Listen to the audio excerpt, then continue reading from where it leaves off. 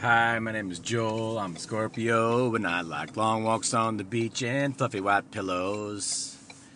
It's a Monday morning. I'm going back to work after an awesome summer solstice weekend, and it's cool when shit goes right.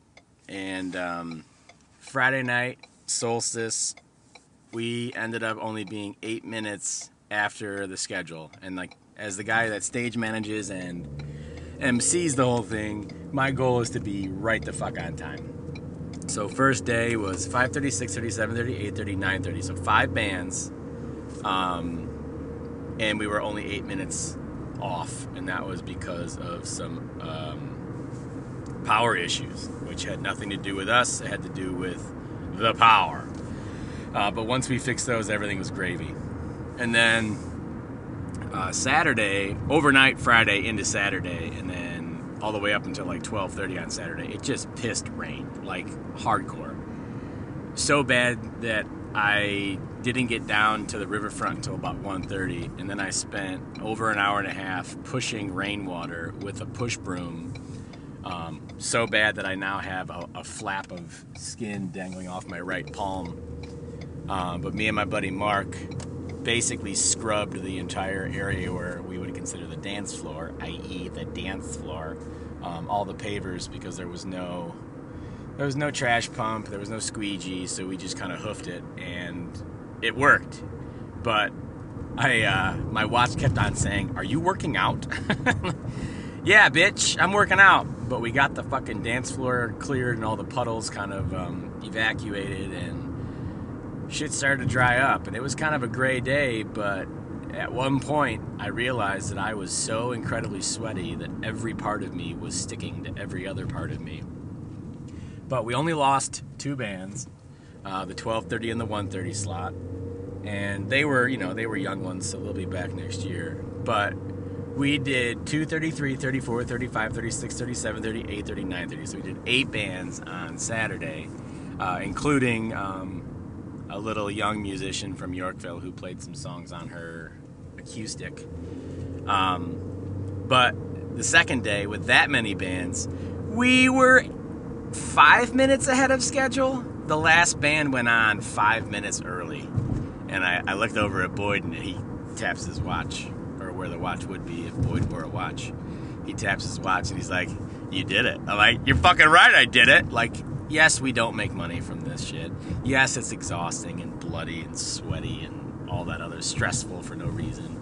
But holy shit, when your only goal is to keep the show moving, keep, action happening, and keep people updated on what's going on, and all these other things that over the last, 9 years that we've been doing it, it never seemed like it was fully formed, because I don't need to be involved in the planning stages. This is what I've learned. I don't need to be involved in the planning stages because I'm, whatever it ends up being is what I will roll with, and I don't really have any opinion. And the cool thing about that is that Boyd picks all the bands himself. I've had some input over the years, but Boyd's gonna pick who he wants to pick. And he fucking murdered it. Every band was awesome. Every band that played was just filled with amazing people. There wasn't a single diva, a single asshole. It was cool. Jack White's wife, Jack White from the White Stripes, his wife Olivia Jean played, and she was fucking cool. And everybody that we got to talk to was just fucking great. Like, this band strung like a horse. The bass player was like one of my favorite bass players I'd seen. Just so much fucking fun to watch. And then Mo Lauda and the Humble from Philadelphia, they were fucking great. They got to talk to their tour manager for a while before their set started. And it was so fucking cool to see people gravitate towards music they'd never heard, simply because we do this anyway. So it's going to be here, it's going to be free. Not $150 to get into the fucking show. It's free to get into the show, $5 for a wristband.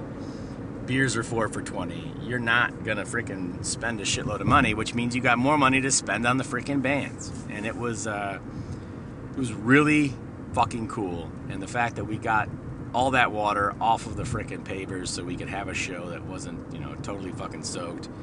It was awesome. I mean, I did get my brand new shoes totally soaked, but outside of that and the aforementioned fucking bloody palm, I would say that this was quite possibly the best summer solstice festival we've ever had.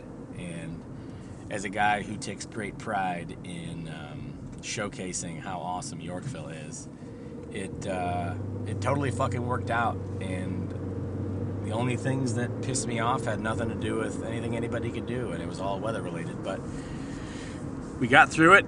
I got to see people that I usually only ever see around solstice, and got to see a bunch of people that I don't like to see. And it was cool because I said hi and then walked the fuck away. Like, I don't want to talk to you. And that's always cool when you can acknowledge the fact that you don't like somebody, but you're gonna respect them enough to say, hey, have a good solstice. And yeah, I loved it. That's my favorite weekend. And I told Julie, no matter where we move after the kids are done with high school, if summer solstice is still going on, we will go back home for a couple of days because I just enjoy the shit out of it. It's so much fucking fun to let loose and have a common goal of an organized and well-run show with amazing bands and good beer and good food trucks and all that other shit. And I think we nailed it this year. So if nobody told you, you look fucking amazing today, and I'm super glad that you're here.